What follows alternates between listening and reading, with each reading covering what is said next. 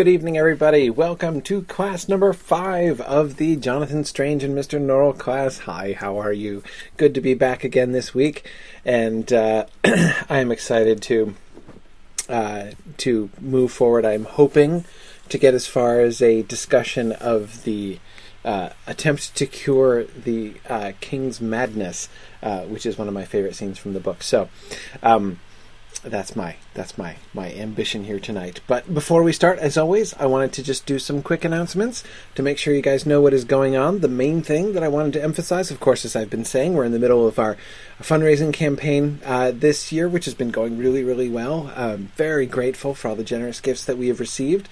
Wanted to let you know about to remind you, rather, because I've mentioned it before, about the upcoming special event we're doing next week, which is next Thursday night, at 7 o'clock. I'm now having a sudden panic as to whether it's 7 or 7:30.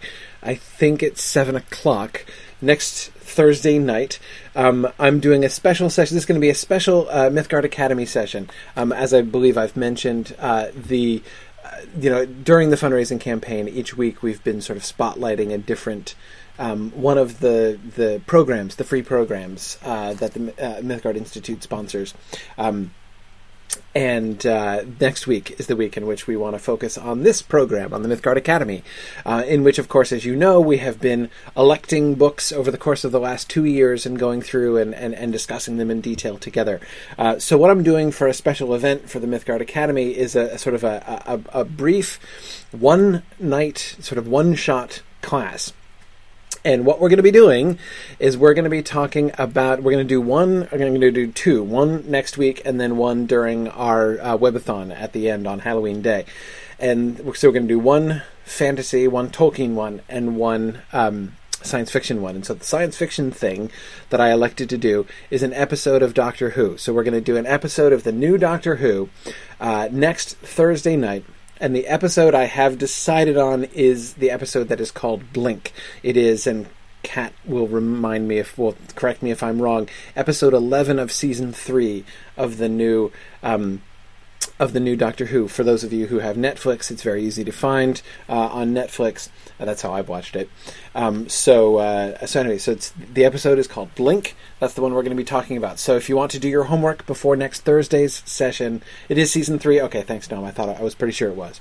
If you want to do your homework, you need to watch and review that episode so that we'll be ready to talk about it. Now, if you've never seen Doctor Who before, it's okay. One of the reasons I've chosen that episode is that it's very sort of self-contained. You don't need to know very much about Doctor Who. You certainly don't need to know anything about the sort of whole overarching storyline of the series. So, there might be some elements that need explaining, like what the TARDIS is and that kind of thing. If you're completely ignorant of Doctor Who, as I was up until a very short time ago. But anyway, it is a very self-contained episode. It can easily be watched all by itself. So that's why I picked that one, though there are many other episodes that I would have really liked to talk about, but I didn't want to have to get into the whole trajectory of things. So we're not talking about those. So anyway, it's number 10. Oh, if I don't count the Christmas specials. Yeah, oh, sorry, Kat. My numbering is purely based on like what it says on Netflix. Like that's just absolutely so I think it had a number 11, but because I think it counted the Christmas special as number 1 of that season. So yeah, okay, all right, fair enough. Anyway, so yes, 10-ish, maybe 11, depending on where you look. It's for and Donna, I agree. It's a great episode for Halloween month. It's a very spooky, sort of fun Halloween episode. So yeah, no, that'll be very cool. All right, so prepare for that. So again, next week, so it'll be next. So we're gonna have our Jonathan Strange and Mr. Norrell class as usual. That will sort of carry on uninterrupted all the way through.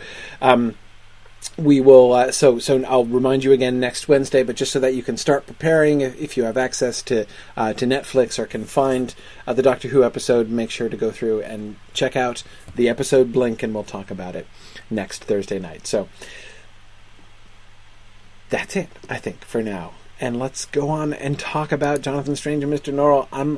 I'm kind of proud about the fact that I haven't gotten hugely, enormously behind. I mean, as some of you will know, often by this time in a class, by week 5, I'm like a full reading behind, and I'm not yet. There's still some things that I want to go back and touch on from last week's reading, but really still the majority of the passages we're going to talk about today are from today's reading, and darn it, that's pretty good for me. I'm not going to lie.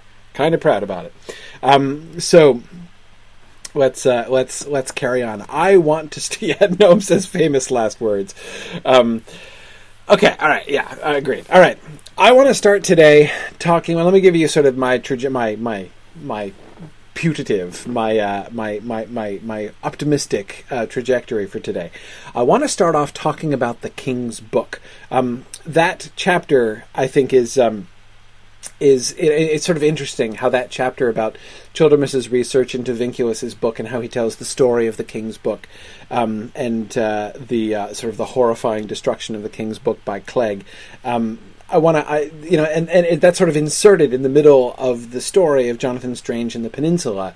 And I think that by itself is actually really kind of an interesting juxtaposition. And when we come back around to talking about Jonathan Strange and his time in the Peninsula, I hope that we'll remember to think about that. You know, what is the effect, in fact, of interposing that chapter into the middle of Jonathan Strange's experience? I mean, of course, on the one hand, it has the effect of enabling us not to totally forget about the existence of Mr. Norrell as we spend so much time away with Jonathan Strange, but I think there's more to it than merely the utility of keeping our attention, a portion of our attention, fixed on Mr. Norrell.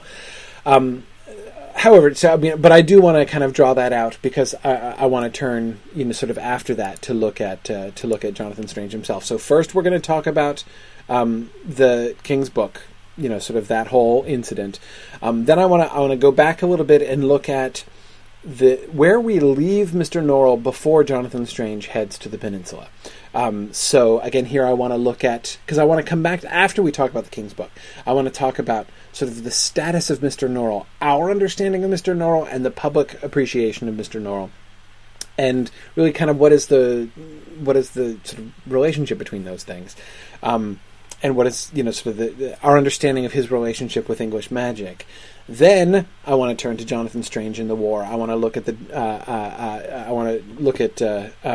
Lord Wellington, and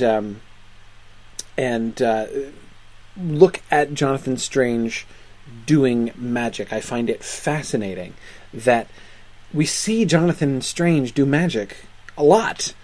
We almost never actually catch Mr. Norrell performing a spell. I mean, we hear about it, we know that he does do it, but he almost never does it on stage, as it were. It's never described. But with Jonathan Strange it is, and so I want to look at some of those instances. Both the first piece of magic that we see him do, the one that he shows Mr. Norrell, and then the very controversial piece of magic that he does, the thing which some are questioning whether or not it counts as black magic, and that is, of course, his raising of the 17 dead Neapolitans. Then after we do that, I want to segue from that to looking at the Jonathan Strange's attempt to cure the King's madness. If we have time still at the end of that, I want to come back and look at what we learn about the gentleman with the thistledown hair during today's episode. So that is my frankly ambitious plan for the evening, just so that you know where we're headed. So let's do that. So okay, start with the King's Book. All right, Lascelles speaking to Childermus. Do you believe that this was the King's Book? Lascelles asked Childermus. That is, remember they're talking about the story that Childermus is relating. Childermus shrugged. Findhelm certainly believed it. In Richmond, I discovered 2 old people who had been servants in Findhelm's home in their youth. They said that the King's Book was the pride of his existence. He was guardian of the book first, and all else, husband, parent, farmer, second. Childermus paused. The greatest glory and the greatest burden given to any man in this age, he mused. Findhelm seems to have been a theoretical magician himself in a small way. He bought books about magic, and paid a magician in Northallerton to teach him. But one thing struck me as very curious. Both these old servants insisted that Findhelm never read the king's book, and had only the vaguest notion of what it contained. "Ah!" exclaimed Mr. Norrell softly. Lascelles and Childermus looked at him. "So he could not read it," said Mr. Norrell. "Well, that is very—" He fell silent and began to chew on his fingernails. I'm skipping the bit where Childermus and Lascelles start wrangling with each other while Drawlight is polishing his snuff-box. The quarrel was becoming heated when they were both suddenly silenced by Mr. Norrell saying slowly and thoughtfully, "When the Raven King first came into England, he could not read and write. Few people could in those days, even kings. And the Raven King had been brought up in a fairy house where there was no writing. He had never even seen writing before. His new human servants showed it to him and explained its purpose. But he was a young man then, a very young man, perhaps no more than 14 or 15 years of age. He had already conquered kingdoms in 2 different worlds, and had all the magic a magician could desire. He was full of arrogance and pride. He had no wish to read other men's thoughts. What were other men's thoughts compared to his own? So he refused to learn to read and write Latin, which was what the servants wanted, and instead he invented a writing of his own to preserve his thoughts for later times. Presumably this writing mirrored the workings of his own mind more closely than Latin could have done. That was at the very beginning, but the longer he remained in England, the more he changed, becoming less silent, less solitary, less like a fairy and more like a man. Eventually he consented to learn to read and write as other men did, but he did not forget his own writing, the King's Letters, as it is called, and he taught it to certain favoured magicians, so that they might understand his magic more perfectly. Martin Pale mentions the King's Letters, and so does Bellicis, but neither of them had ever seen so much as a single pen-stroke of it. If a piece of it has survived, and in the King's own hand, then certainly— Mr. Norrell fell silent again. Okay.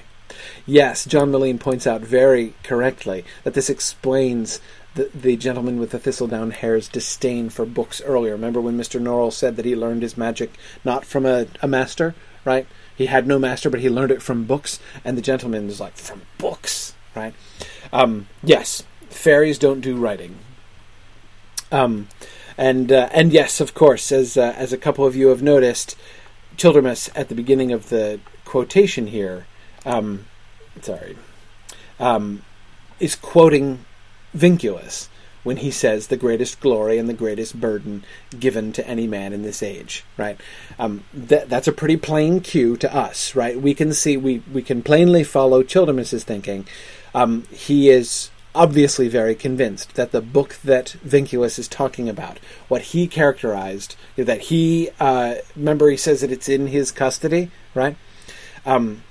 That having custody of this, of the book of which he has custody, Vinculus describes as the greatest glory and greatest burden given to any man in this age. And of course, Childermus notes the similarity between that and the way that Robert Findhelm seemed to think about the King's book. So, okay, so that certainly seems. I mean, I think we can agree with Childermus that does certainly seem to be very plausible, very suggestive, right? And it begins to help us understand. Remember, Vinculus claimed. So let's not forget the sort of chain of events, right? Sort of the sequence of things as we have been discovering them to this point, right? Remember, we first meet Vinculus when he sort of sneaks into Mr. Norrell's house and bursts into Mr. Norrell's sitting room and declares his prophecy, right? His prophetic words, which he says is a prophecy of the Raven King, a message of the Raven King. Mr. Norrell, although he is at first taken aback, and we have that initial impulse, even by Mr. Norrell, to, in a sense, to credit what Vinculus is saying, because he recognizes that remember I talked about this, about how, like, his first shot, Vinculus's first shot, strikes home. So we get that initial impression, hey, maybe there's something to this, that the first thing that he does say to him does in fact resonate with what Mr. Norrell feels in his heart, but nobody else knew that, right? So we have this sense of that there's possibly something to Vinculus, but then Mr. Norrell dismisses it, right? Everybody does prophecies by the Raven King. This is just cliche, nonsense, charlatanism, right? Childermus follows up, goes to meet him, and this is where we find out that he got his prophecy, the prophecy that he delivered, from a book. He didn't make it up. He didn't learn it from somebody else. He got it from a book. So we see the parallel with Mr. Norris, right? Who is your master? He didn't have a master. He got it from a book, right? Which is interesting by itself, right? So, okay, so he got this from a book, and we only get those vague hints about the book, right? He doesn't have the book, but it's in his custody, and we talked about the sort of the riddling nature of Vinculus's words there, and he called it the greatest glory and the greatest burden given to any man in this age. So he says, like, this book is a really big deal. The primary big deal that we know of it, the way that we're sort of coached to think about Vinculus's book, is essentially from Mr. Norrell's point of view, right? To Mr. Norrell, Vinculus's book is a big deal because it's a book of magic he doesn't have, right? There is an element of that whole dynamic at the beginning there where it just sort of seems like the collector who, the miser collector who finds that somebody else has one of the things that he collects and he thought he had the complete set, and now he discovers he does not have the complete set and he cannot bear the fact that this other thing is out there, and so he seeks to get it. So it seemed the fact that he is so desirous, Mr. Norrell, is so desirous to locate and acquire Vinculus's book, there doesn't seem to be much more resting on it than the fact that Mr. Norrell wants to complete his collection and just can't bear the idea that somebody else out there has a book of magic that he doesn't have and he hasn't read. And you'll remember how smug Vinculus is about that, right? He shall never see it. He shall never even glance at it, right? Not only will Mr. Norrell never own it, he will never even see this book, says Vinculus. But again, it's not until this moment here and this connection that Childermus is making that we begin to see the book that Vinculus has is possibly important for more than just... It's not just a collector wanting the last piece of his collection. This book is actually, potentially, an order of magnitude more significant.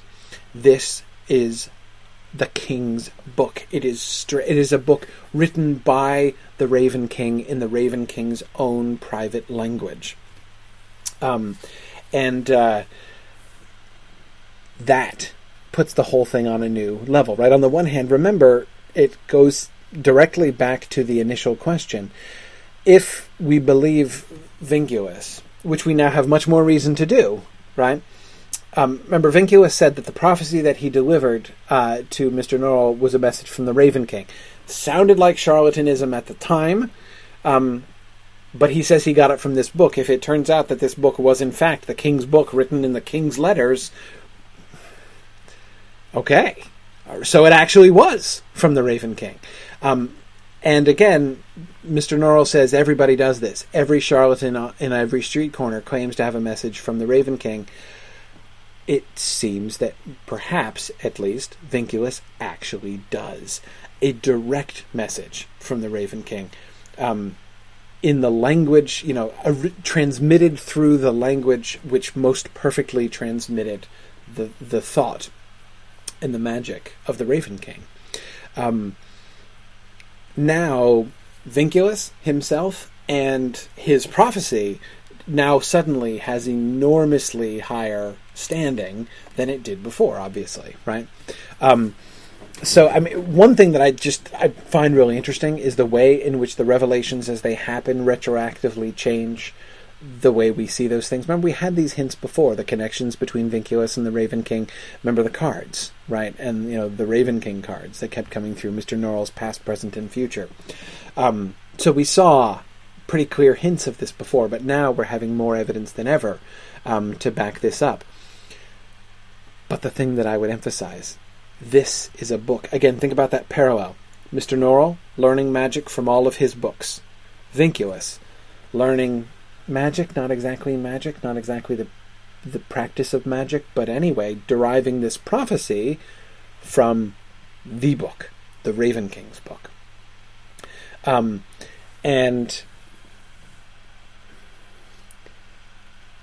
And again, I come back to the concept of English magic. The Raven King is the one who is really identified with English magic. That's one of the things which seems to me more and more clear. Something that's really coming out to me much more, at least that's what I'm thinking going through the book a second time. That when we talk about English magic, certainly when we talk about traditional English magic, we're talking about the magic of the Raven King. Remember when Mr. Strange was being asked, when he was first deciding to be a magician, remember what sort of magic he would do, right? The new sort, Mr. Norrell's sort, or the old-fashioned kind, right? The old-fashioned kind of English magic is clearly the magic of the Raven King. So here we have the book of English magic, written by the Raven King in the King's own letters. That is the book of English magic, which suggests, by contrast, Mr. Norrell's magic is not English magic, right? Not pure English magic, not true English magic. That's where we get the distinction between the old-fashioned kind of English magic and the new kind of modern magic that Mr. Norrell, of course, is the chief proponent of.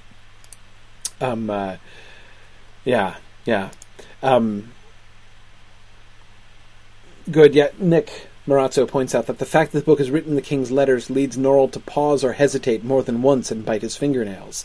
I took this as Norrell possibly confirming something he might have heard before. Yes, exactly. He doesn't... Nick, I take this as sort of his hesitancy. I mean, notice his first reaction is, right?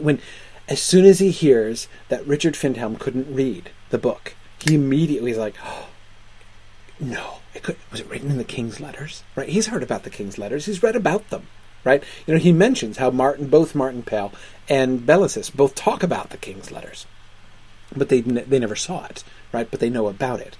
So he's heard rumors about it, which it seems quite likely he didn't even know whether they were true, whether it really existed, right? But he immediately thinks of it. Oh, the King's letters? No way.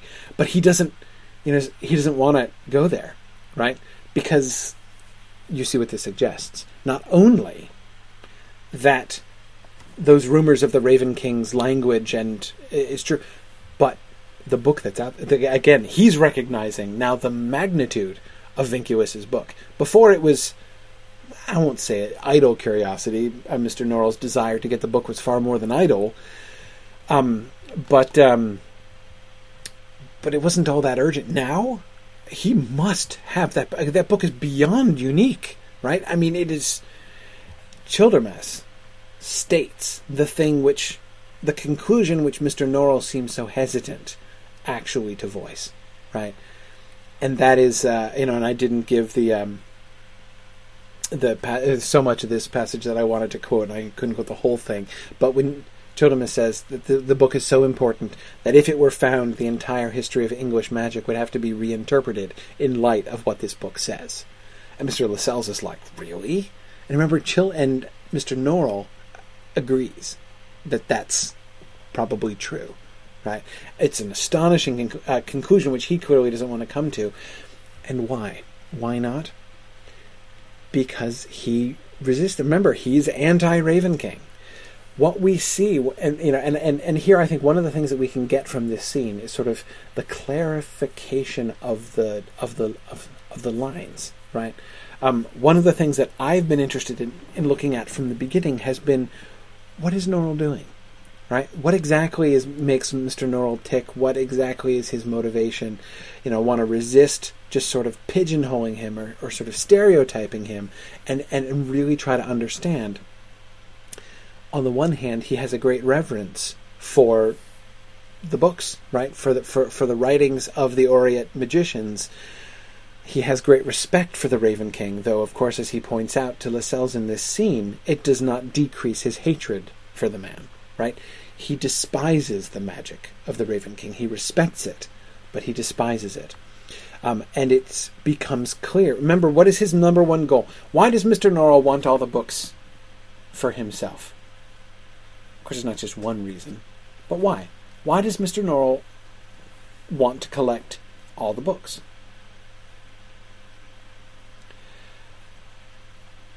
Yeah, exactly. It's not just so that he can have access to everything, right? Of course, he wants to read all the books. That's one motivation. But it's not just that. He wants to, Kate, that's a really great phrasing, Kate. Both Kay and Kate have different metaphors, both of which I think are interesting. Kate Neville says he wants to be the sole custodian of English magic. Kay Ben Abraham says he'd like to be the gatekeeper of what magic means. And I think both of those metaphors, custodian and gatekeeper, are appropriate. He wants to read it himself, and he wants to prevent anyone else from reading it. Right? It is because of the potential potency and significance of the King's book that he wants to make sure he gets his hands on it, because the magic of the Raven King, sort of the pure magic of the Raven King, should not just be out there in circulation, right? He does want to define it. John Moline says that he wants to regulate and define English magic. Absolutely good. Ellen Clegg, is Clegg really your last name? If so, my apologies, and it's not personal. if that's your last name, I imagine that this chapter was a bit jarring, actually.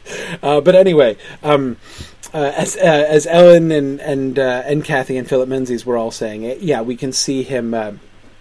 We can see him really wanting to prevent anybody else from learning magic. Okay, so.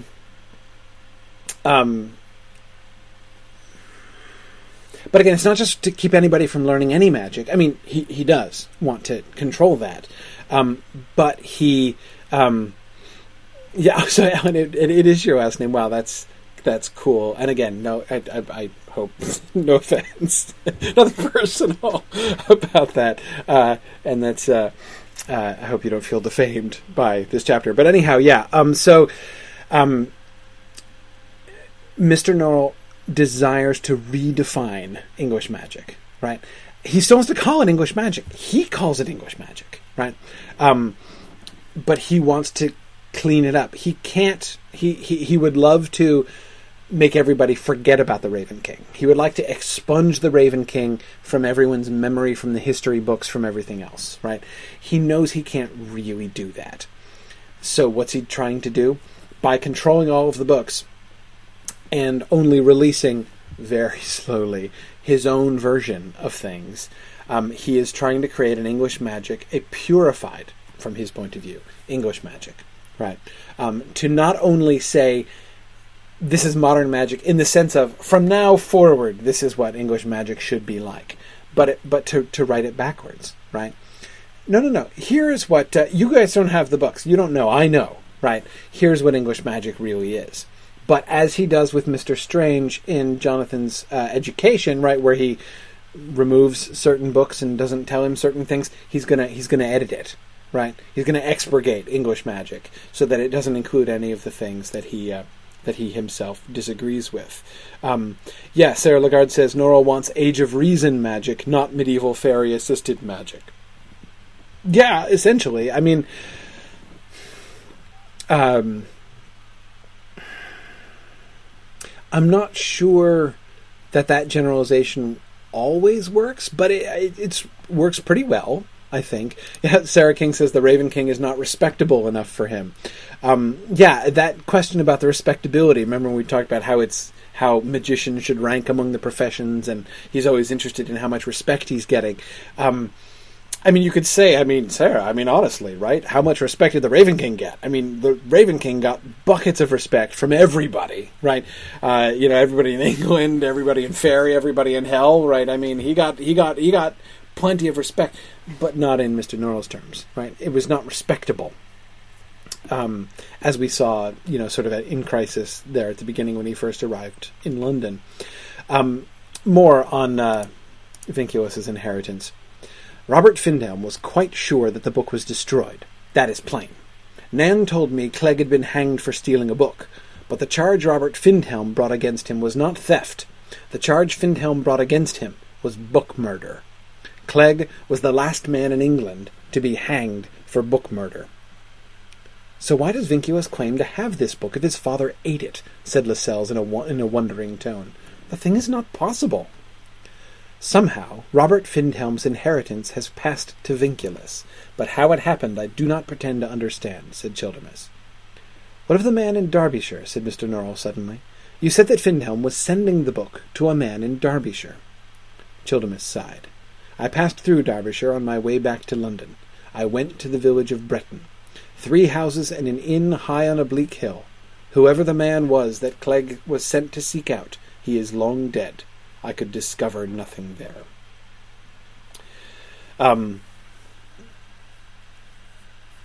We get this sort of tantalizing hint here. Now, it's not confirmed what this is, but I think we are given enough information.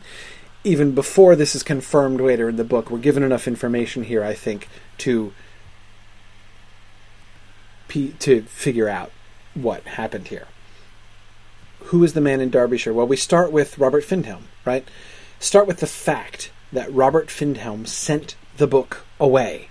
Why would Robert Findhelm send the book away? We were told how devoted he was to the protection of that book, right? Why would he ever let it out of his possession, let it out of his house? Well,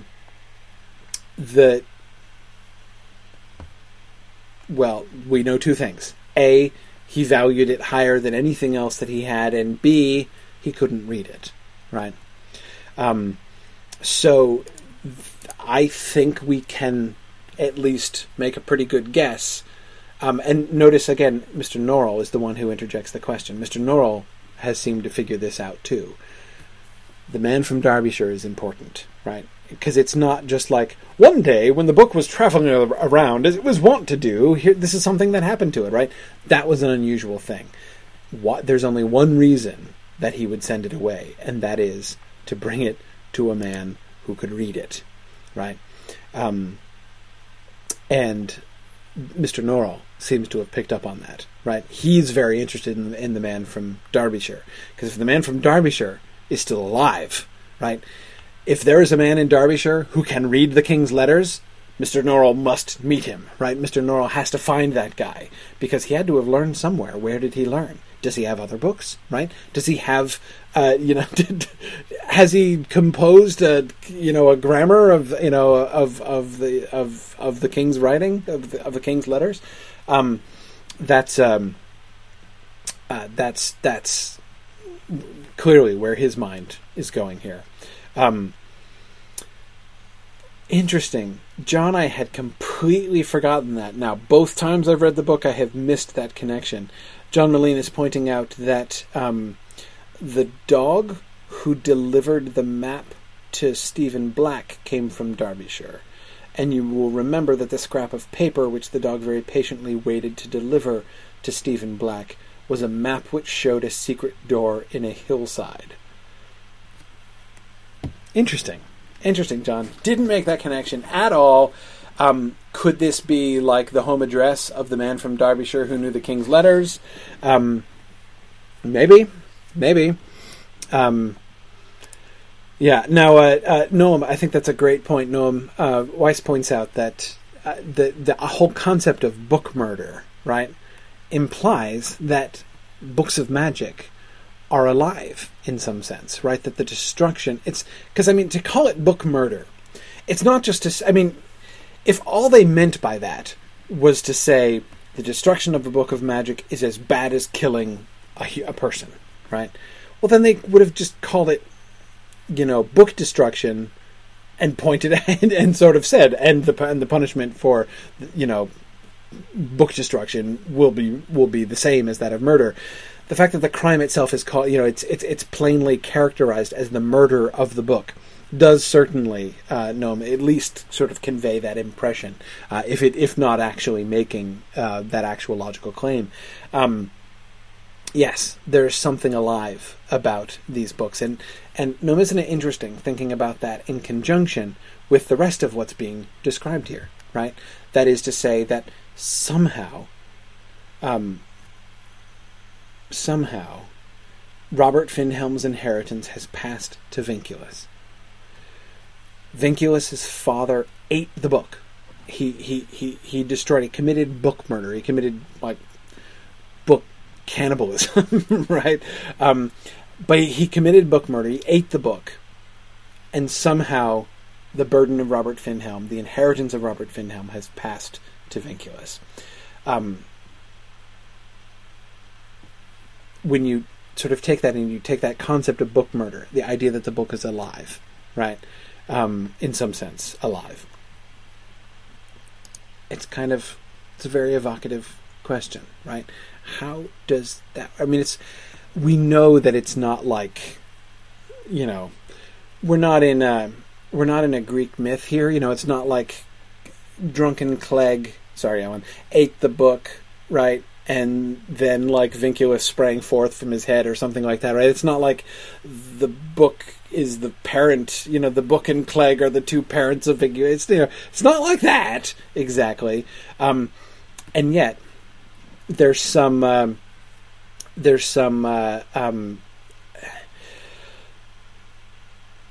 connection. There's some living connection between the book, which was murdered by Clegg, and Vinculus. Philip Lord says that it makes you wonder if you can plea bargain down to book slaughter. I don't know. I don't know, Philip. Do you get like second degree book murder and I don't know. Can you be can you get arrested for doing grievous bodily harm to a book? I'm not really sure. One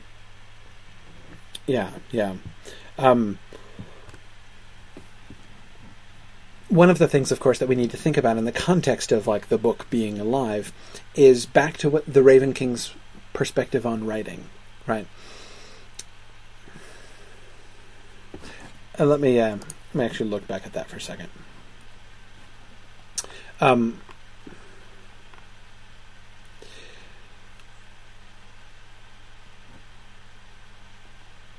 Wait, sorry, wrong one. This one. Okay. Mr. Norrell states the facts. A, that the Raven King was initially illiterate, and B, that not only was he illiterate, he was resistant to writing, right? Just sort of looked down upon writing. But then, 3, that he invented his own written language, and then later on also learned Latin. So, okay. But notice Mr. Norrell also gives his commentary upon this, right? He was full of arrogance and pride. He had no wish to read other men's thoughts, right? Perhaps, maybe that's it. Maybe that's what motivated him to just, sort of arrogance and disdain were the only things which motivated the Raven King both to look down upon the writings of others and to, be resistant to writing things down himself. But I'm not at all sure that that's the only possible explanation. I think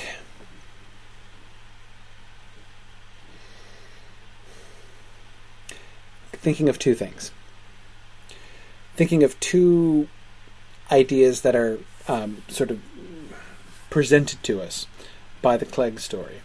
One, the concept of book murder, and therefore the implication that a book of magic is alive in some sense and can be killed.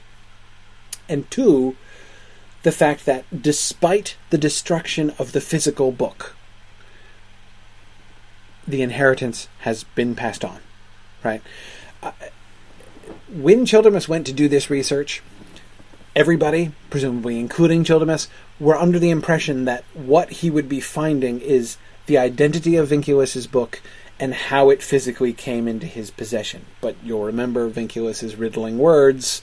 It's not necessarily that simple, right? So we already had a reason to think there was something unusual about the sense in which he was the possessor of this book, right? The book is alive and it has come down to Vinculus, despite the fact that its physical manifestation, the actual writing, the thing that the Raven King didn't really think much about, perished. Maybe Mr. Norrell's commentary is inadequate. Was the Raven King arrogant? I have no doubt that he was.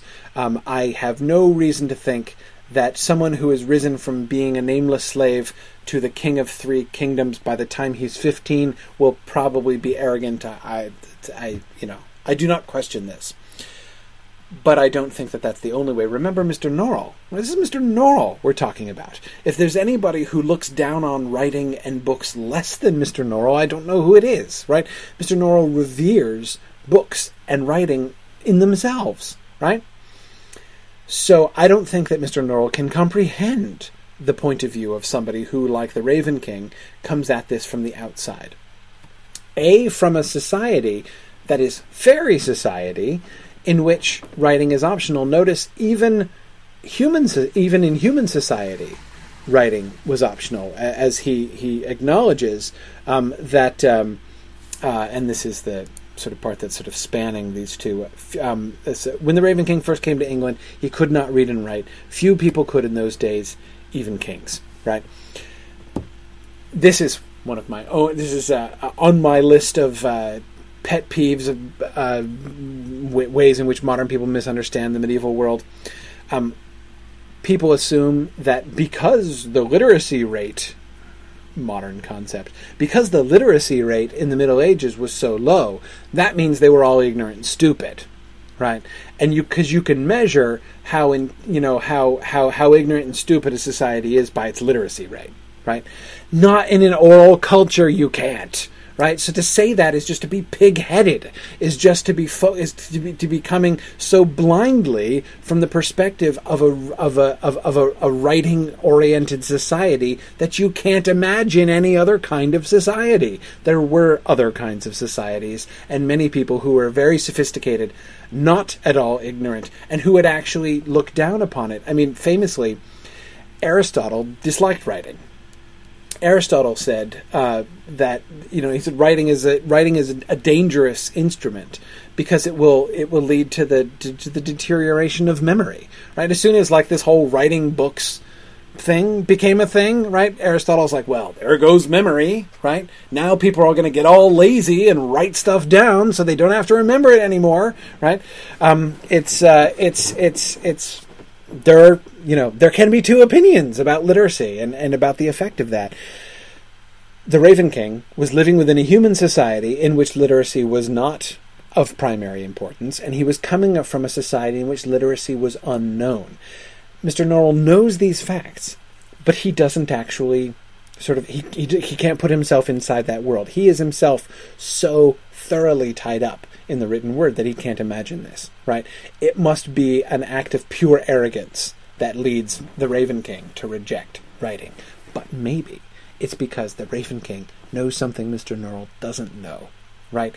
And maybe that magical writing that he made up, right? Maybe the King's letters are more than just a different alphabet in which to write things down, an alternative to, I'm not going to Latin, I'm too good for Latin, I'm going to make my own language, right? Sure, doubtless he was too good for Latin, and doubtless he was making his own language, but maybe there's more to it than that, right? Maybe a book written in the King's letters does, in fact, have more life than merely ink on the page. And maybe, therefore, it didn't actually die when Clegg ate it. And that is how, somehow, magically, presumably, the inheritance of Robert Findhelm has passed down to Vinculus. Wait a second. Hey, Ellen, that means that Clegg is falsely accused, right? Clegg didn't murder the book. The book had an apotheosis, right? Its physical body was destroyed, but it could not be conquered. Okay, I can't really redeem Clegg. He's really not a redeemable character, but yeah. Oh, Philip, that's really cool. Philip says, yes, there are languages about magic and languages of magic, right? Yeah, that's a really fun distinction there, Philip. Yeah. Oh, at the very least, we can make a parallel to that, right? Yeah, I like. Hey, we could do it like an SAT analogy, right? Latin writing is to the King's letters as books about magic are to books of magic, right? That could work. Yeah, exactly. See, Karita, exactly. The fact that you have to write down your shopping list or else you'll forget the milk and eggs is exactly what Aristotle was talking about. He would look at that and be like, see, I told you. Look at that. Look at how the brain has atrophied, right? It's horrible. It's just terrible. Anyway, okay. All right. Back to Mr. Norrell. And in a sense, what I want to do, I'm shifting gears from talking about the King's letters and the King's book, but still talking about Mr. Norrell and still focused on Mr. Norrell and the concept of English magic. This is Strange talking to Norrell about Strange's going to the peninsula. "Have you considered, sir," said Strange, "the great respect that it will win for English magic?" "Oh, I dare say it might," said Mr. Norrell peevishly, "but nothing is so likely to evoke the Raven King and all that wild, mischievous sort of magic as the sight of an English magician upon a battlefield. People will begin to think that we raise fairy spirits and consult with owls and bears, whereas it is my hope for English magic that it should be regarded as a quiet, respectable sort of profession. The sort of profession, in fact—" "But, sir," said Strange, hastily interrupting a speech he had heard 100 times before, "I shall have no company of fairy knights at my back. And there are other considerations which we would do very wrong to ignore. You and I have often lamented that we are continually asked to do the same sorts of magic over and over again. I dare say the exigencies of war will require me to do magic that I have not done before, and, as we have often observed to each other, sir, the practice of magic makes the theory so much easier to understand." But the two magicians were too different in temperament ever to come to an agreement upon such a point. Strange spoke of braving the danger in order to win glory for English magic. His language and metaphors were all drawn from games of chance and from war, and were scarce likely to find favour with Mr. Norrell. Mr. Norrell assured Mr. Strange that he would find war very disagreeable. "One is often wet and cold upon a battlefield. You will like it a great deal less than you suppose." Okay. Interesting. James Libak says, so Norrell is not only picky about the kind of magic he wants to do, but about the kind of respect that he wants as well. Yes, exactly. Yes, and Karita is still needling Mr. Norrell about his hypocrisy there. Yes, we can't have people thinking that we might raise fairy spirits. No, of course we don't. We wouldn't want that. But the element here that I'm most interested in, I mean, of course, we can see Mr. and I still remember that my favorite moment, really in the whole book, my favorite Mr. Norrell moment is the one where that captain from the army who has all these romantic ideas about magic, pictures the Raven King riding over a hill on horseback with an army of fairy knights behind him, right? And is so excited to meet Mr. Norrell, and then he meets Mr. Norrell, and we get that description of him complaining that the cream in his tea was too creamy. Remember that? I just, so we can see the sort of the peevishness and querulousness of Mr. Norrell's. Querulous is one of my favorite words. Querulousness of Mr. Norrell's temperament really shining through in a beautiful way here. But the thing that I would emphasize is, again, back to the concept of English magic. So, okay. Think about what Mr. Norrell did, what he set out to do. Think about Mr. Norrell's first period of time in London. The time from his arrival in London through the time, like just after the resurrection of Lady Pole, or the almost soon to be Lady Pole in this winter time. What did he want? What was his goal? What was his plan to revive English magic? He's always called it that. That's what he's always... He still wants... He's still using the English magic trademark, right? To describe the thing that he's doing. He wants to differentiate it from traditional English magic, but he doesn't want to lose the name. He still wants it to be thought of as English magic. My question is, what claim, given how Mr. Norrell talks, what he does, what claim does Mr. Norrell have to consider his magic English magic under the circumstances? Do you see what I mean? That is what's English about it. Well, one of the things that I would emphasize, again, thinking back to that early part of his career, is the argument that he made. That, what does he want to do? Remember, Drawlight is always trying to get him to perform at parties, right? Please just, show the ladies some little something. They're dying to see Mr. Norrell perform magic, and he's never done it. He never does do it. He has no interest in that. And although Drawlight is sort of being, and again we can see, as we talked about before, from Drawlight's reaction when Mr. Norrell starts talking about raising Miss Wintertown from the dead, that he has no idea. He has no idea that Mr. Norrell can actually do that kind of thing. He assumes Mr. Norrell can only do parlor tricks and that kind of thing, and that there must be powders and things like that involved. Remember, he's sorry that he didn't bring flash powder to Mrs. Wintertown's house, right, when they're going to do the resurrection. So again, the question is, what claim does he have? What's his plan? What's his goal? Not Drawlight wants him to perform at parties, which would be a good plan if his goal is merely to raise himself in the eyes of the people, right? He wants to show them magic. He wants them to believe that magic is possible, that being a practical magician is not like being a street charlatan. Well, he could do that if he just performed some magic in public, in polite parties, and look, no yellow curtain, right? I mean, it would be easy. But that's not his goal. What does he do instead? What does he set out to do? What does he keep saying that he wants to do? Not just to expose people to it, not just to teach them about it, not to publish about it. Publishing, he does do that, kind of, but it's not his idea even, right? Those are not his goals. What is his goal? What does he want to do? Whom does he want to meet? What inn does he want when he comes to London? Remember? Yes, Sarah, good. Sarah Lagarde says he wants to help the government, the British ministers and the government, right? He wants to show them. Yes, Carita says he wants to meet the great men, right? He has no idea who they are, but whoever they are, he wants to meet them. Yes, he wants to be of use, as you say, exactly, to the great men. He wants to make his... He claims a patriotic motivation, right? If his magic is not English magic in the traditional sense, if it is not demonstrably English in the sense of being like, hey, look, I'm like the second coming of the Raven King, right? You can would it help if I got a tattoo of a black bird on my forehead, right? Then it would be real English, right?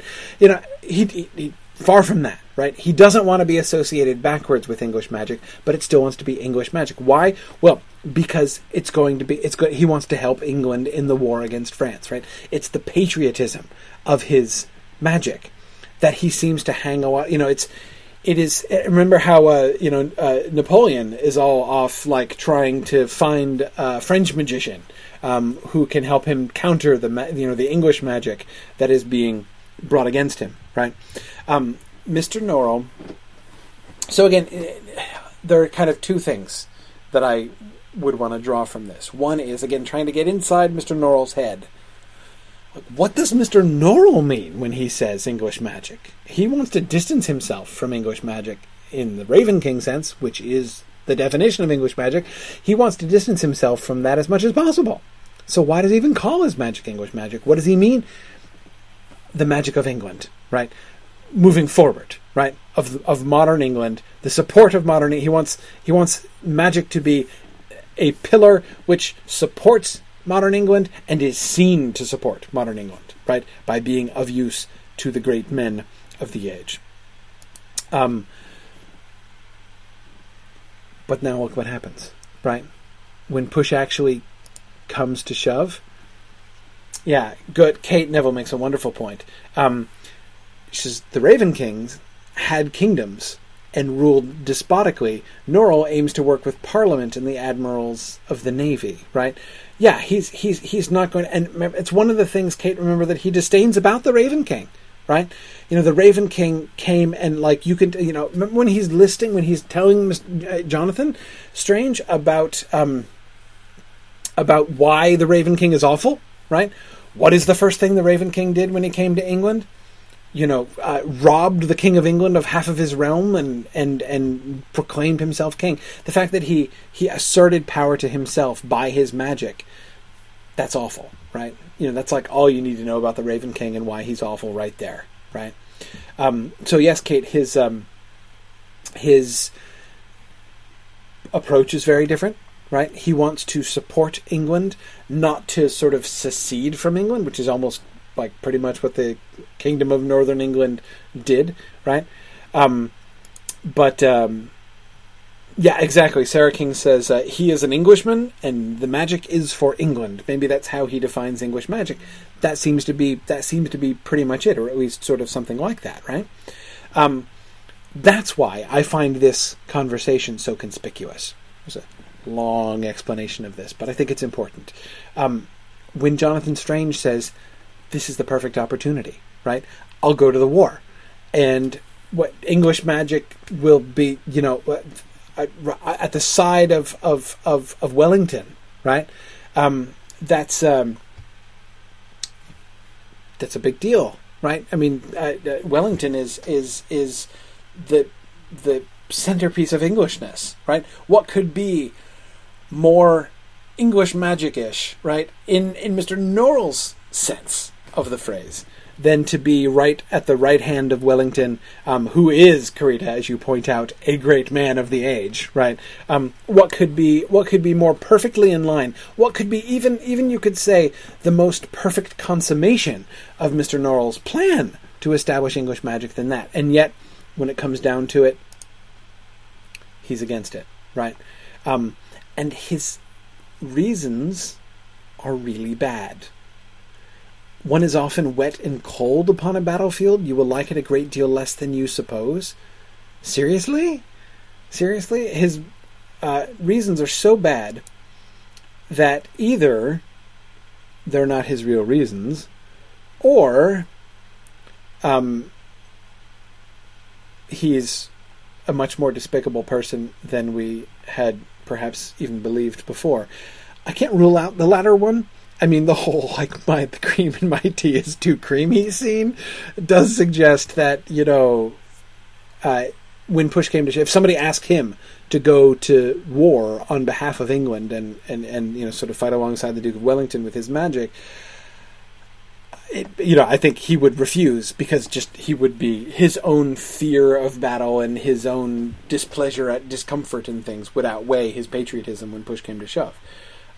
But of course, at the same time, I think there is more than that as well. That he, right.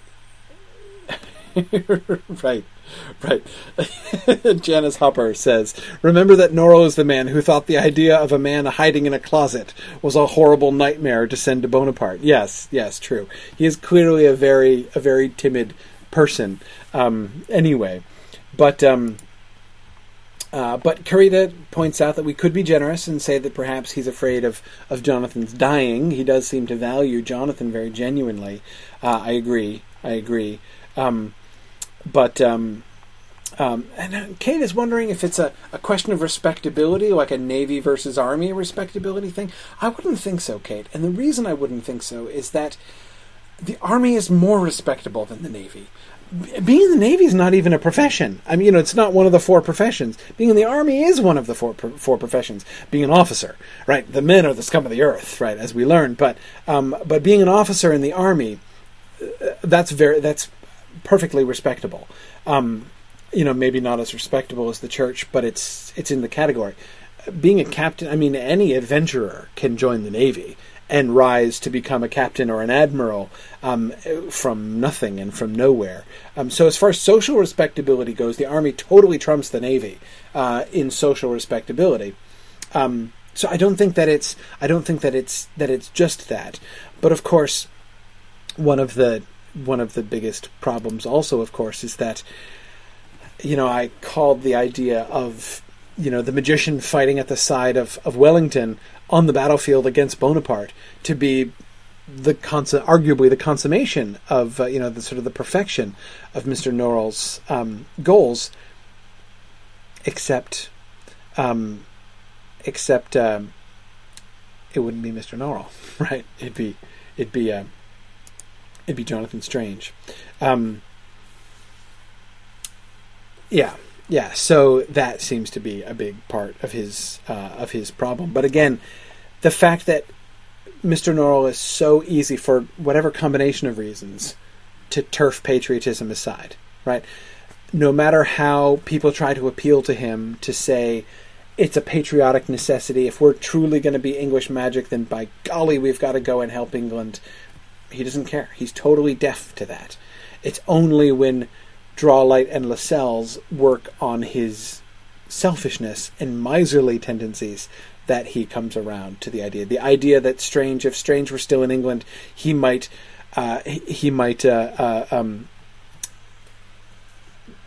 go against him in the book auction, right? That pushes him over the edge and says, okay, yeah, he should totally go to the Peninsula. Mr. Norrell comes across really badly in that whole sequence. And again, it to me, I can't help but think it really calls into question the sincerity.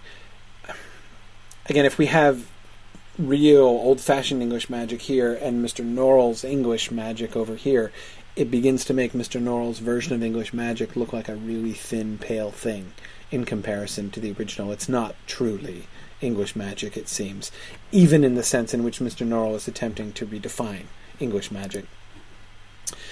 He, of course, Mr. Norrell, gets pushed into a corner by Strange in the issue of lending him books. It had never occurred to him before that Strange would need books in Portugal. The idea of 40 precious volumes being taken into a country in a state of war, where they might get burnt, blown up, drowned, or dusty, was almost too horrible to contemplate. Mr. Norrell did not know a great deal about war, but he suspected that soldiers are not generally your great respecters of books. They might put their dirty fingers on them. They might tear them. They might, horror of horrors, read them, and try the spells. Could soldiers read? Mr. Norrell did not know. But with the fate of the entire continent at stake, and Lord Liverpool in the room, he realized how very difficult it would be, impossible in fact, to refuse to lend them. And this again just really puts into a very clear light. Here we have, you just think about that last sentence, right? With the fate of the entire continent at stake and Lord Liverpool in the room. Patriotism, the actual genuine need of England on the one hand, and his quite selfish, miserly desire to hold on to his 40 books. And Chris Swank points out these would probably even be second copies of titles. It's not even... Chris, I agree with you. There's no reason for us to suspect that Jonathan Strange was asking to have unique copies of these books, like it's going to actually be a loss to Mr. Norrell's, a diminution of Mr. Norrell's own knowledge or own resources to send, if all 40 of these books were lost. I agree, Chris. I think that's an important clarification. That's not even the decision it's worse than that, right? It is... So it's not...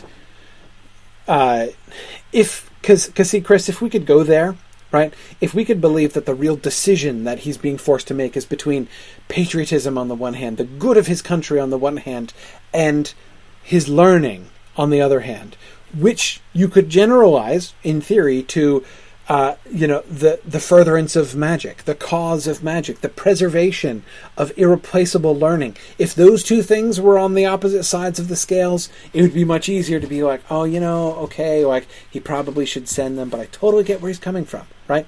No, we don't have that freedom to give him that much credit, right? The only thing in the other pan of the scale, against patriotism and the need of the country and the fate of the entire continent is Mr. Norrell's miserliness, his desire to prevent anybody else from ever seeing any of the books or to prevent any of the books from ever passing outside of his control.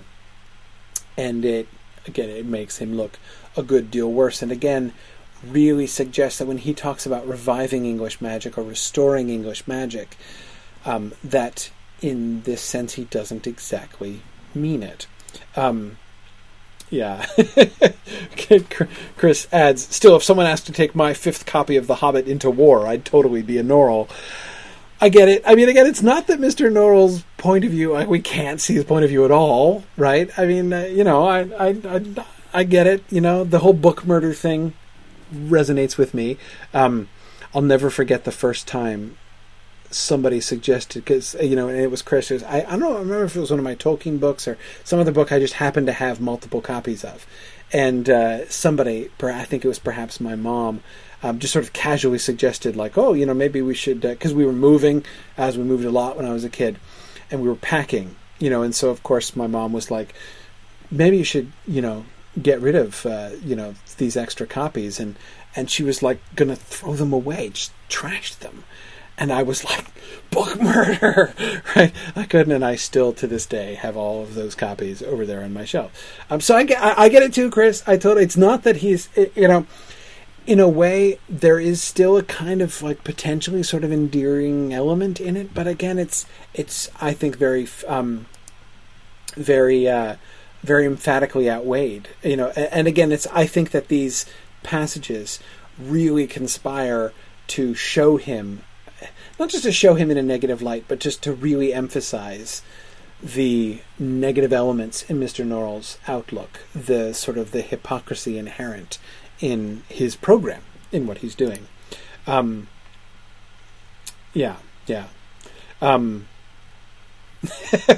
Philip Ward thinks it would only have been book slaughter, so it's okay. Good. Oh, yeah. Philip is saying he's surprised that my wife has never managed to get rid of some of them. Well, Philip, I married another book person, so needless to say, my wife and I had many of the same books when we got married, and no, we've not gotten rid of any of our duplicate copies of the books that we both had when we got married. It just enables us to keep our books in different, so we have different bookcases in the house with complete sets. It's nice. But anyway. Okay, one last note on Mr. Norrell and this new look at Mr. Norrell that we get, and this is from the very long footnote that ends this chapter that we've been discussing. But it was not Mr. Norrell's treatment of Mrs. Strange that drew unfavourable comment. In the weeks that followed the auction, scholars and historians wanted to hear what new knowledge was to be found in the 7 wonderful books. In particular, they were in high hopes that the Mirror of the Life of Ralph Stokesay would provide answers to some of the most puzzling mysteries in English magic. It was commonly supposed that Mr. Norrell would reveal his new discoveries in the pages of the Friends of English Magic, or that he would cause copies of the books to be printed. He did neither of these things. 1 or 2 people wrote him letters asking him specific questions. He did not reply. When letters appeared in the newspapers complaining of this behavior, he was most indignant. After all, he was simply acting as he had always done, acquiring valuable books and then hiding them away where no man else could see them. The difference was that in the days when he was an unknown gentleman, no one had thought anything of it. But now the eyes of the world were upon him. His silence was wondered at, and people began to remember other occasions when Mr. Norrell had acted in a rude and arrogant manner. It becomes clear to everyone that whatever Mr. Norrell might say about his magic being for the good of England, his desire to reestablish English magic, to reestablish magic for the good of everyone, his focus is not outward but inward, right? That seems to be the conclusion that they all come to. So we can see, and I am willing to give Mr. Norrell enough credit to say that there's an actual tension there, that he does believe, or sort of his picture of himself is that he is in fact furthering and enhancing and sort of advancing English magic through his activities, but the conflict there, the sort of irony of what he says he wants to do and how he actually acts, becomes more and more plain to the public eye, and of course more and more insistently brought home to us. But let's shift to Jonathan Strange. So Lord Wellington meets Strange for the first time. Lord Wellington gave Strange a sharp look. "What I chiefly need is men. Can you make more?" "Men? Well, that depends on what your lordship means. It is an interesting question." To Strange's great discomfort, he found he sounded exactly like Mr. Norrell. "Can you make more?" interrupted his lordship. "No." "Can you make the bullets fly any quicker to strike the French?" They fly very quickly as it is, but can you perhaps upturn the earth and move the stones to build my redoubts, lunettes, and other defensive works?" "No, my lord. But, my lord, the name of the chaplain to the headquarters is Mr. Briscoe. The name of the chief medical officer is Dr. McGregor. Should you decide to stay in Portugal, then I suggest you make yourself known to these gentlemen. Perhaps you may be of some use to them. You are none to me." Lord Wellington turned away and immediately shouted for someone named Thornton to get dinner ready. In this way, Strange was given to understand that the interview was at an end. Now, one thing that I find most remarkable about this passage is Lord Wellington. Boy, imagine what Lord Wellington would say to me if I called him Mr. What Lord Wellington believes, his context of English magic. We remember the highly romantic captain from the army. Wasn't he a captain? I hope I'm not forgetting his rank. Then I'd be embarrassed again. But anyway, that highly romantic army gentleman who came and interviewed Mr. Norrell, which seems to have put the army off of magicians from the beginning there.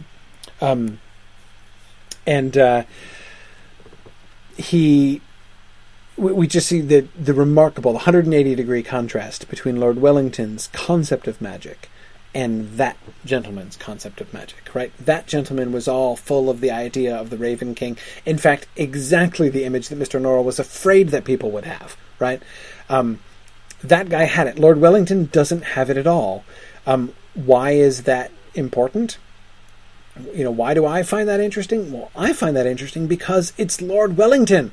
Remember, how are we introduced to Lord Wellington? What are we told about Lord Wellington? He is the epitome of Englishness, right?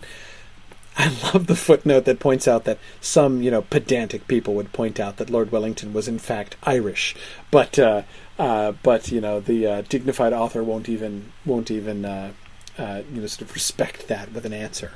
Just loved that footnote. But anyway, Lord Wellington is the epitome of Englishness, and Mr. the epitome of Englishness, Lord the epitome of Englishness doesn't have any respect for magic, right? Doesn't even understand English magic, and has an enormous... what's amazing to me here is sort of the lack of imagination that Lord Wellington shows. He has heard about the things that the magicians have done for the Navy. And rather than applying those, he doesn't go, he is thinking purely in his own conventional and mundane terms. What I need is men, and I need those men to shoot their bullets at the French. So unless you can multiply my men, or somehow increase the quality of my bullets, or build my defensive redoubts for me, not interested. Now, it seems pretty clear from what we see that Strange could, at the very least, actually have done the last thing, perhaps. But Mr. Strange isn't even given an opportunity to explain what he actually could do here.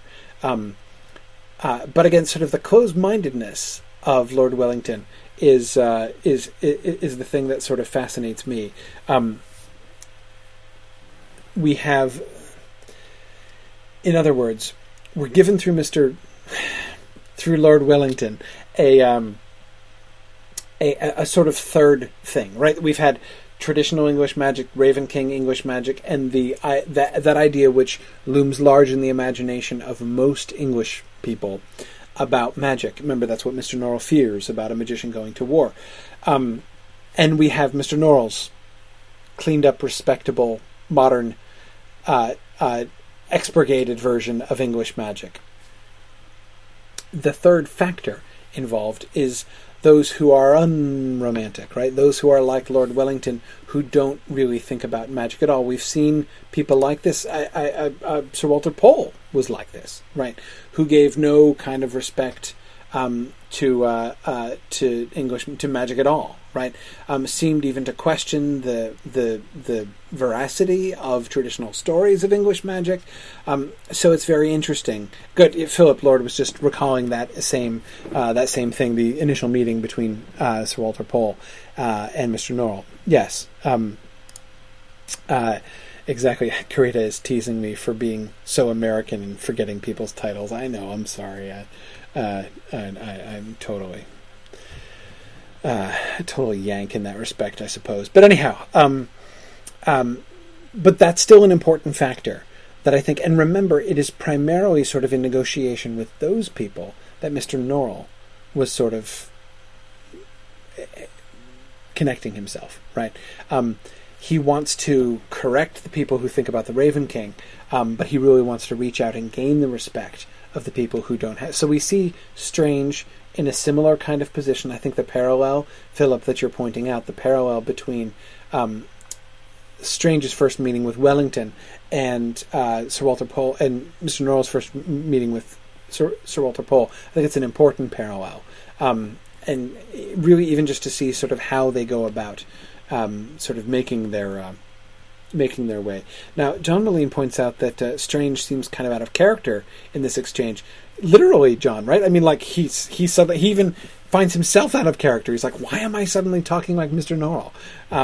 He's acting like Mr. Norrell when Mr. Norrell is acting in ways that particularly annoy Strange, right? So he catches himself out of character. John points out that he normally seems very intuitive and sort of improvisational, and he's not that here.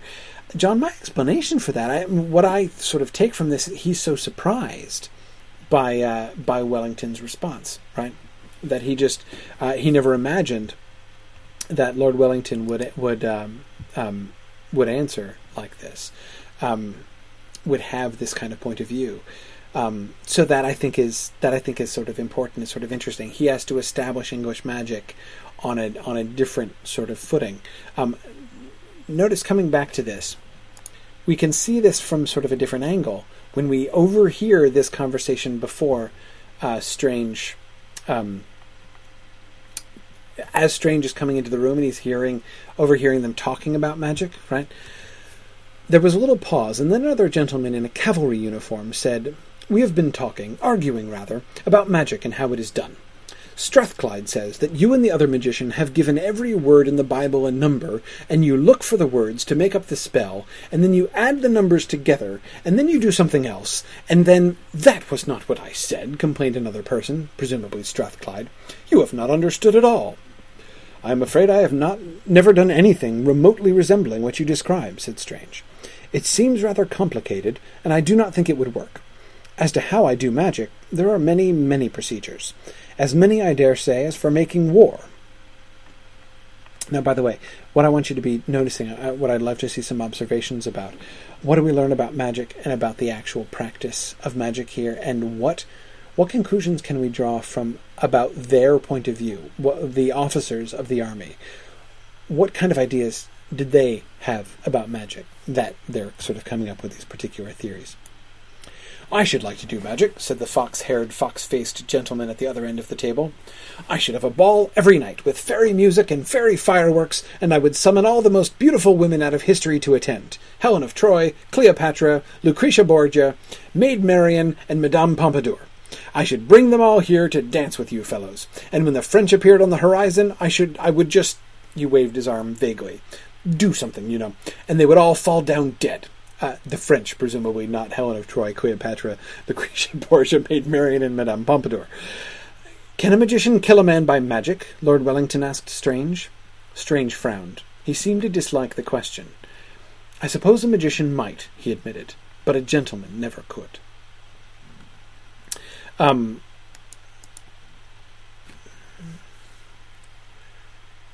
What do you make of this? Right? And here I want to look at three things, because we get three different perspectives here, right? First, the arcane theory about how magic might probably work. Second, the fantasy about magic that the fox-haired, fox-faced gentleman has, right?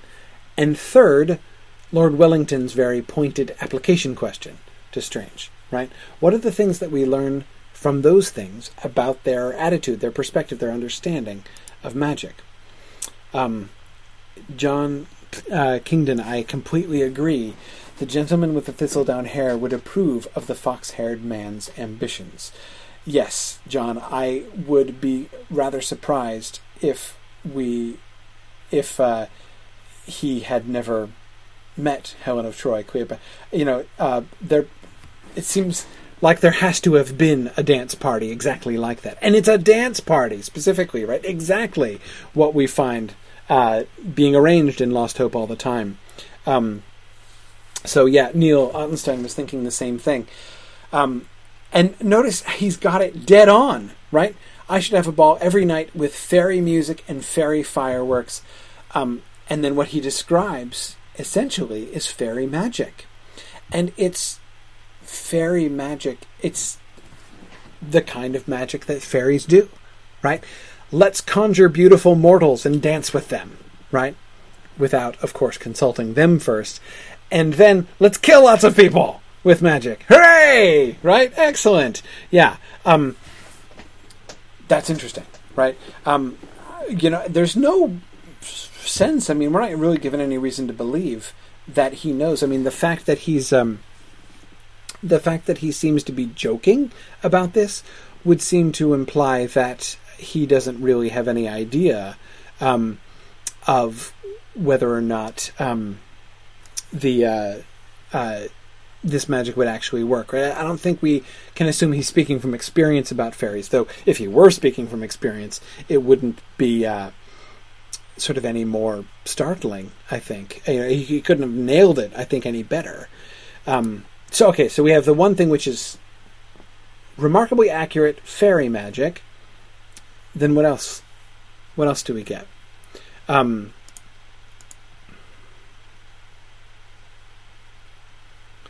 Good. Yeah, John Moline says that the Bible guess echoes occult numerology. Yeah, John, exactly. What we see, I think there are sort of two things I would kind of draw from that. One is the fact that the idea that the thing, that's about as far from the fairy, I will wave my hands and this stuff will happen, right? But as far from that as you can get, right? It's a complicated, arcane system. Which has to be learned and sort of taught master to student, and it's a mathematical system, right? Purely logical, but also secret, also occult, also hidden, but based on the Bible as well, right? So there's something which could suggest a kind of spiritual authority to it, but more seems to be a kind of perversion of the Bible, right? I mean, this is not relying upon the Word of God. This is taking the Word of God and manipulating it as a tool. If anything, it sounds a little bit questionable. And so does the fairy magic of the fox-haired, fox-faced gentleman, right? That's much easier and much more fun to say than the gentleman with the thistledown hair. But anyway, it's so both of them show or suggest that their concept of magic is at least, and here, John, I'm using your word, at least amoral, if not actively morally compromised. And this all leads up then to Wellington's very, Philip, Lord, as you say, purely practical question. Can a magician kill a man by magic? Right? Let's understand. Wellington, notice, he doesn't care at all about how it works. He just wants to know the most practical. He's a soldier, right? Could we use magic directly as a weapon, right? Could magic be, the atomic bomb of the war with Napoleon Bonaparte? And what's the answer? As Kay Ben Abraham says, magic does not contain moral strictures. Gentlemanliness is the restraint, not magical limits. The answer is not no, right? A magician might kill a man by magic, but a gentleman never could.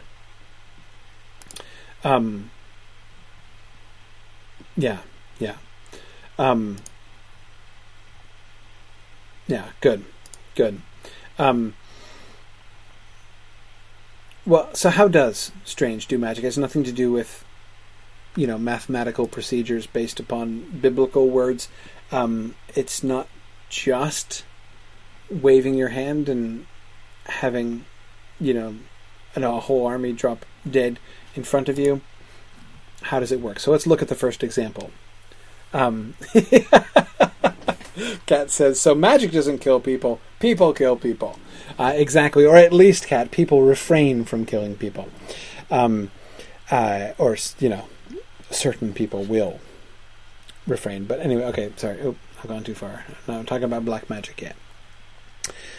Okay, so this is the first time we see Strange doing any magic, and again, apart from the visions in liquid, it's not just water.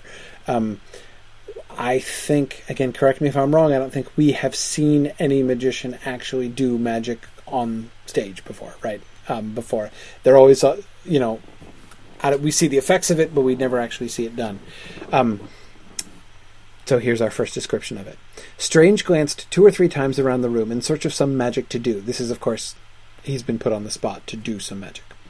His glance fell upon a mirror that hung in the depths of a corner of the room where the light never penetrated.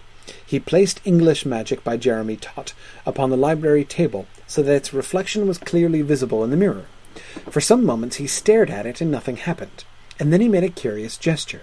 He ran both hands through his hair, clasped the back of his neck, and stretched his shoulders, as a man will do who eases himself of the cramps. Then he smiled, and altogether looked exceedingly pleased with himself. Which was odd, because the book looked exactly as it had done before. Lascelles and Drawlight, who were both accustomed to seeing, or hearing about, Mr. Norrell's wonderful magic, were scarcely impressed by this. Indeed, it was a great deal less than a common conjurer might manage at a fairground. Lascelles opened his mouth, doubtless to say something scathing, but was forestalled by Mr. Norrell, suddenly crying out in a tone of wonder, "But that is remarkable! That is truly, my dear Mr. Strange! I never even heard of such magic before. It is not listed in Sutton Grove. I assure you, my dear sir, it is not in Sutton Grove." What do we see here? What gets emphasized? Good. John Moline says, we see him doing, when he does magic, he makes a gesture, and there seems clearly to be great internal exertion. Yes, John, the phrase that I too would emphasize here was, as a man will do who eases himself of the cramps, right? He clasped the back of his neck and stretched his shoulders. He looks like he's exerting himself. Right, there seems to be some kind of effort that is definitely going into this, which is important. Right, it's not just a technique. It's like the mathematical thing that the soldier was imagining. It's not just a brainy thing. It's not just I know the formula and so I do this. It's there's work involved with it. It seems. Good. Kate Neville points out the act does not require words, or at least not words voiced aloud. There are gestures and an instrument, here the mirror, and in other cases water. Yes, now remember, Mr. Strange has said to the soldiers there are as many ways of doing magic as there are of waging war, right? That notice he's saying here, you have your different professional methods, and I have my different professional methods. Notice how Strange is putting his own profession on a par with theirs, right? In a kind of Norrell-esque fashion, really, but yes, Kate, we do see those trends, right? So one thing that is clear from that, magic does not require words. It is not essentially tied to words. Kate, I would sort of add as a sort of Clarkian footnote to that.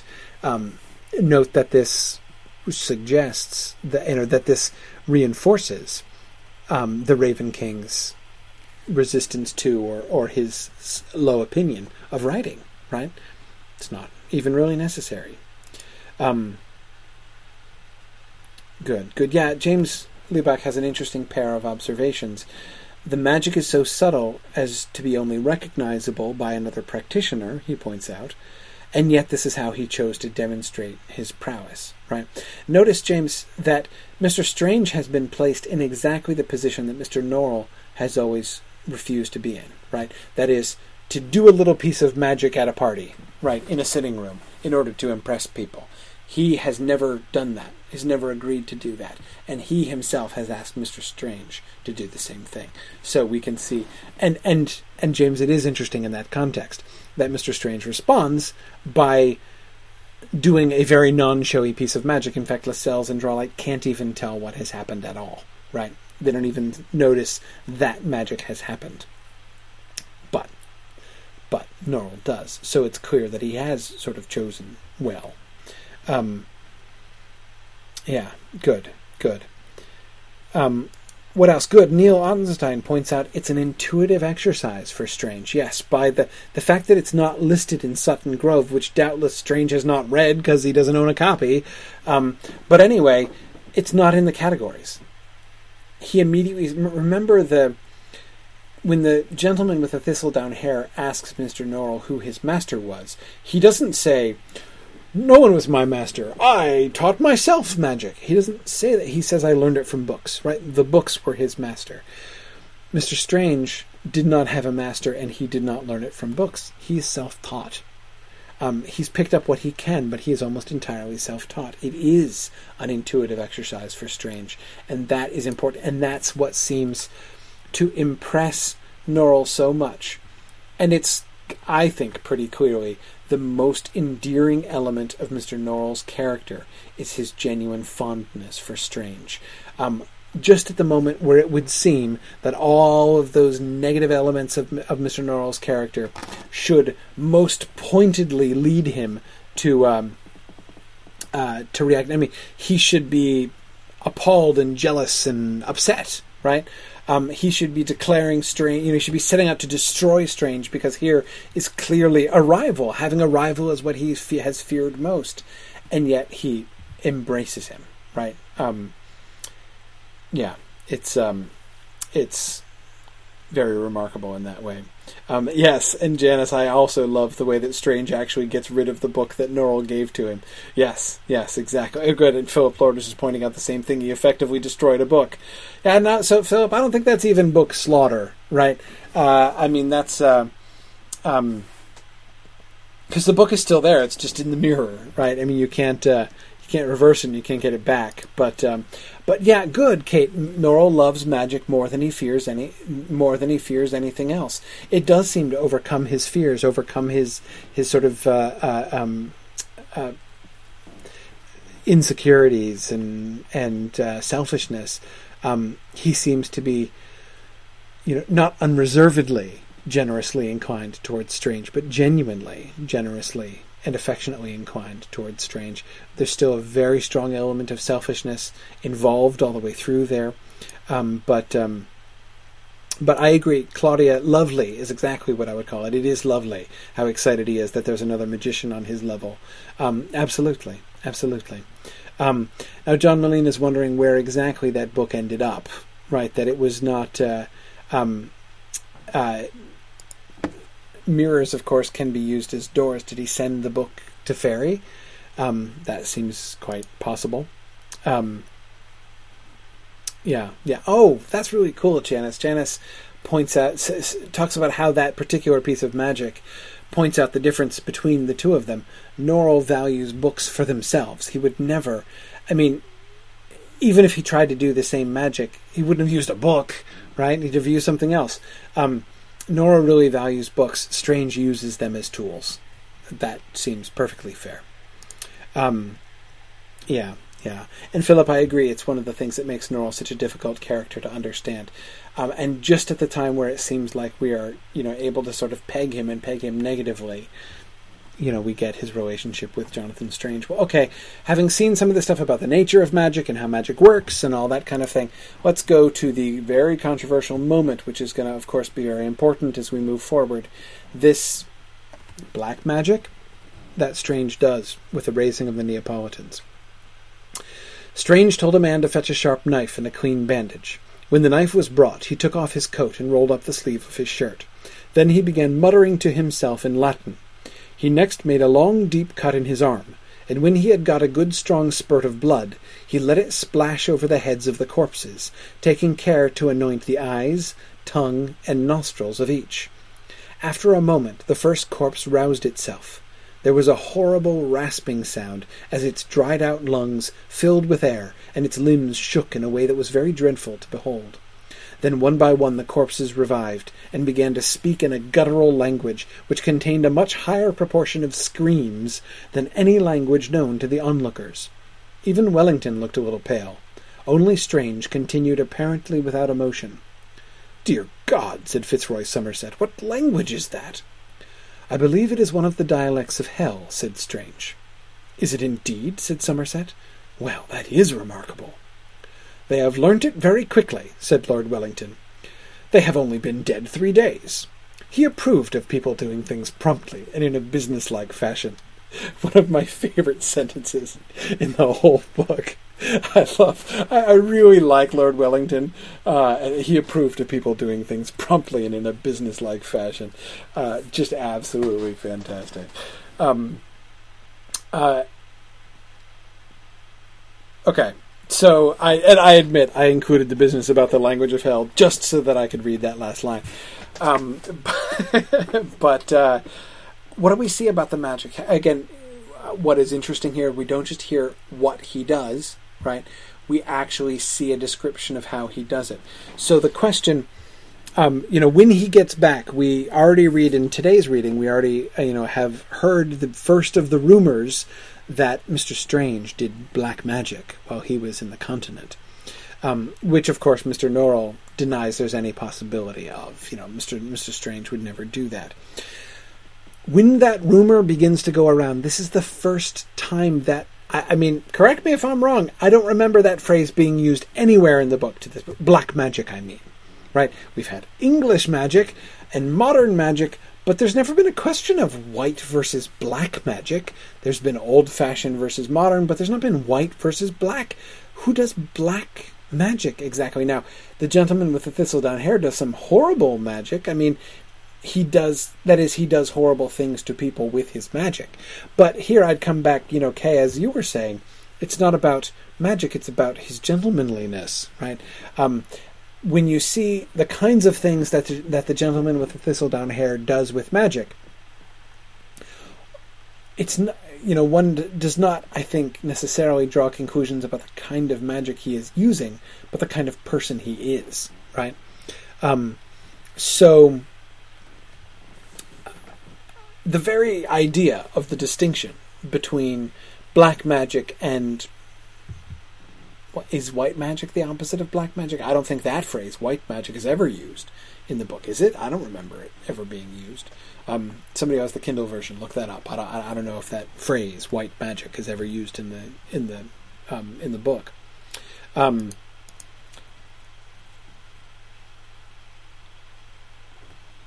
But what do we see? Yeah, Karita says, I don't think we've gotten any description of black magic whatsoever. No, nor any sense. The traditional idea of black magic is that it is demonic in some sense. The conjuring up of demons, that's black magic, right? I'm speaking traditionally here, but traditions outside of this book, I don't know if that's what given that the Raven King had a kingdom on the far side of hell as well, and the relationship, the political landscape as far as England and hell are concerned are rather different, in the world of this book, and so even there I'm kind of hesitant to draw rash conclusions. But since I don't think we ever anywhere get any kind of clear sense of this kind of magic is black magic, and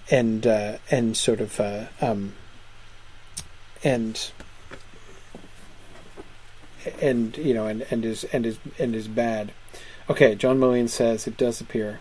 Thanks, John. I know you had the Kindle version. Let's see if my page numbers are the same. Can you give me the context? Can you give me the sentence?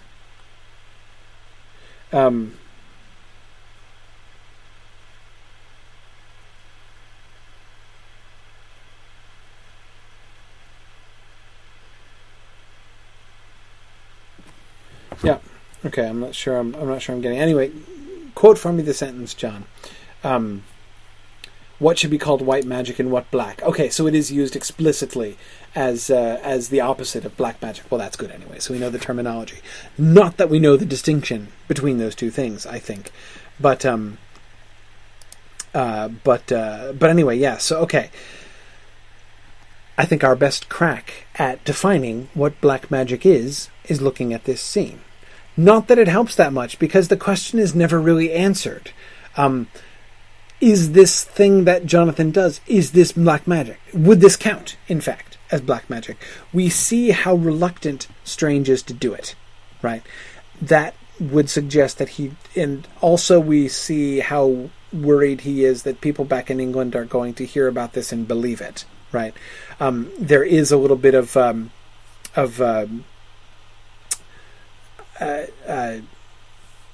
sort of public response that he's concerned about. So it does suggest that he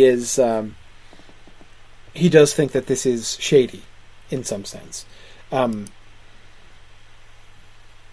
But okay, what do we get? What do we see in actually looking at this? Let's do a close reading of this. James Kleeback points out that there are two major features here: blood and Latin. Yes, he's muttering in Latin, and he uses blood, his own blood. James goes on to say, the anointing of the corpses with blood seems like a perversion of last rites. Latin is interesting because it's the church's language. Yeah, it is kind of interesting. The last rites thing is interesting, James, I agree. It's almost like a kind of a perversion of communion and last rites, right? That is, communion. I'm thinking of the blood being upon them. There's also something almost Passover-like about it, right? Like taking the blood of the lamb and putting it in the post and lintel of the door, right? Almost like that. I mean, it's the ritual that he does. And I'll make sure I'm getting it correct here. What does he do? Okay, taking care to anoint the eyes, tongue, and nostrils of each. Yeah, both Kate, Neville, and James are saying it's like a kind of anti-baptism almost. And John, yeah, I'm also thinking it does seem to rely upon the concept of equating blood and life, which is another. So I keep going back to a bunch of these sort of Old Testament things, right? So, yeah, and Philip, the connection with the blood is why I was thinking of communion also there. So what do we make of this? The fact that, again, the Latin chanting combined with these things which are, these acts which are uncomfortably like several Christian sacraments, but very significantly different from all of them, right? It's not the blood of Christ, it's Strange's own blood. It's not last rites, it's like the reverse, right? It is James used the phrase an anti-baptism. It's the anti that's really uncomfortable about that, right? And makes it seem more black magic-ish, right? Anything which is which could be taken as a sort of a demonic perversion of a holy thing or a sacrament. That's classic, like saying the Lord's Prayer backwards kind of thing, right? I mean, that's classic black magic stuff right there. So, that looks questionable, right? Now, Donna asks the really interesting question. Could black magic also refer to the Raven King's magic, since the Raven King is also known as the Black King? Yeah, blackness is associated with the Raven King, right? Now, Noam Weiss points out that he doesn't think that the spell that Strange does here is the Raven King's kind of magic, since the Raven King himself wasn't Christian. Perhaps, though, Noam, you might also use that same argument, that is the unchristianity or non-Christianity of the Raven King, to say that he would perform this kind of magic because he wouldn't care, right? To him, hell is the kingdom next door, right, to one of his three kingdoms. So he would have a different viewpoint and presumably wouldn't be bothered by by a sort of sacrilegious ceremony, or even a ceremony that invoked demons. Again, demons would just be those guys next door, right? Would be the neighbors, and not necessarily a big deal. I mean, so long as he maintained authority over them, like he apparently enjoyed maintaining authority over everybody, humans, fairies, whatever.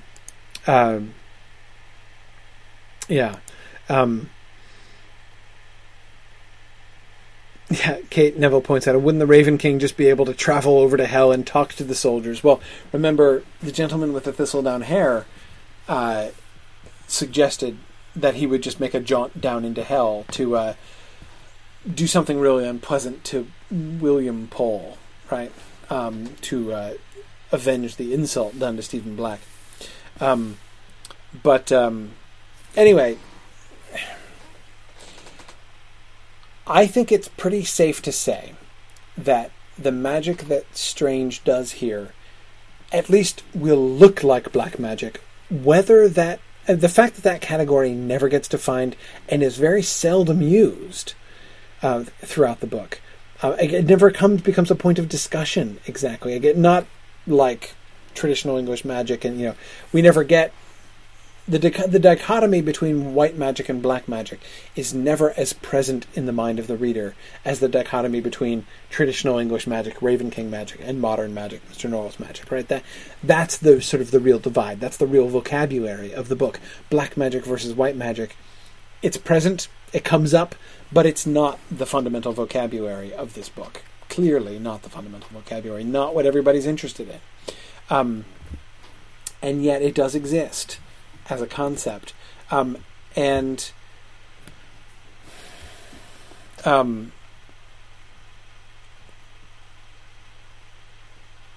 I am wondering, where does it exist as a concept? That is, thinking back to some of the comments that you guys were just making about the Raven King, I doubt the Raven King would make that distinction between black magic and white magic. Especially not pejoratively towards black magic and complimentarily towards white magic. He's the Black King, right? As you said.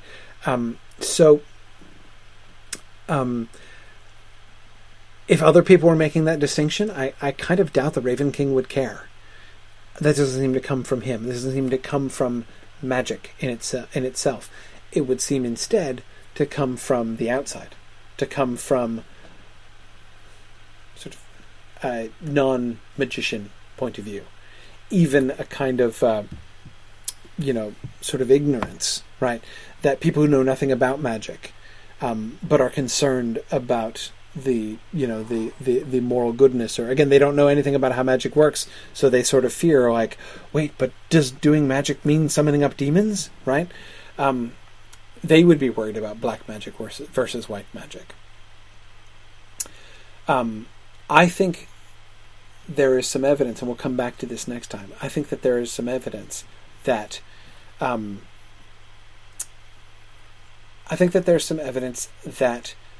the distinction is not a real distinction. That it is only a public opinion distinction. Those are categories that exist only in the mind of uneducated, unmagical people. But then you can say, but wait a second, then why was Jonathan Strange so reluctant to do this? Well, I think he was so reluctant to... I don't think one has to apply the category of, or to say, like, he knows that this is black magic and therefore evil, and so he doesn't want to do it. He doesn't want to cross that line. I don't know that necessarily we have to believe that of Jonathan in order to understand his being reluctant. I mean, surely the fact that what he's doing is distasteful by anybody's standards. Remember how he made a big deal about the mutilation of the bodies, right? I mean, he wanted them not to be molested. And he was really upset when he found that the bodies had been looted and their fingers cut off and teeth ripped out and all these kinds of things, right? All these trophies had been taken from them. And he was asked, does it make a difference for the magic? And he admitted, no, but I have to look at them, right? it's distasteful in that sense. Calling up, reanimating these corpses is horrible, and they make his life miserable thereafter because he doesn't know how to put them down again, right? So he has these 17 zombies clamoring around him and begging for a release which he can't give them. Who would want that, right? Who wouldn't be reluctant to create that situation? It's awful. It's the situation. The whole thing is quite dreadful. Whether or not there's any public stigma to it, whether or not anyone's going to be like, oh, a clearly documented case of black magic. Oh, Mr. Strange is evil, right? He doesn't have to be worrying about that line of reasoning necessarily, or he doesn't have to be participating in that line of reasoning himself.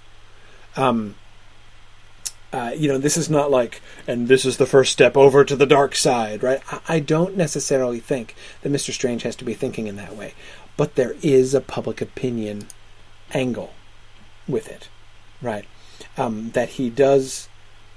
He is clearly concerned afterwards that people are going to talk about this, and that the people who do, the perhaps comparatively ignorant people who do make an important distinction between black magic and white magic, that they're going to be upset. They're going to be, that his standing, his reputation is going to really suffer. That people are going to look at him. Yes, exactly. Kate Neville says, a gentleman doesn't call up corpses. Yes, exactly.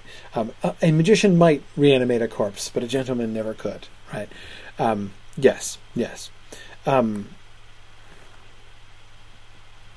Yeah, very good.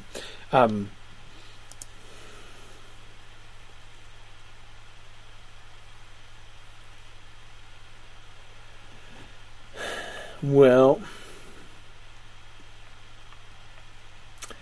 I've gotten right up to my passage I really wanted to get to, which is the attempt to cure the King of England of his madness. But I have several passages I want to talk about there, and I don't think I want to rush it. I've done that before, but I don't want to do that again. So I think I'll save that. I'll probably start with that next time, but I'll definitely get to it next time. And thank you, Sarah Lagarde says that was always a stretch goal. Thank you, Sarah. Yeah, it's fine. It's fine. Anyway, so we'll do that next time. We'll definitely do that. I want to come back to, we've gotten scenes with Stephen Black and the gentleman with the thistledown hair. I want to come back to some of those things and definitely be. I don't want to be forgetting Stephen Black as we go through, but next time, class number 6, we're going to finish part 2, so through the end of the Jonathan Strange section. And I look forward to talking again next week. Don't forget, this week, if you get a chance, watch the episode Blink of Doctor Who, so we can be all ready to talk about that next Thursday night. If you forget until next week, when I will remind you again, you'll only have one day to do it. So don't forget. Thanks everybody for joining me. This was a lot of fun, and I will see you guys next week. Thanks. Bye now.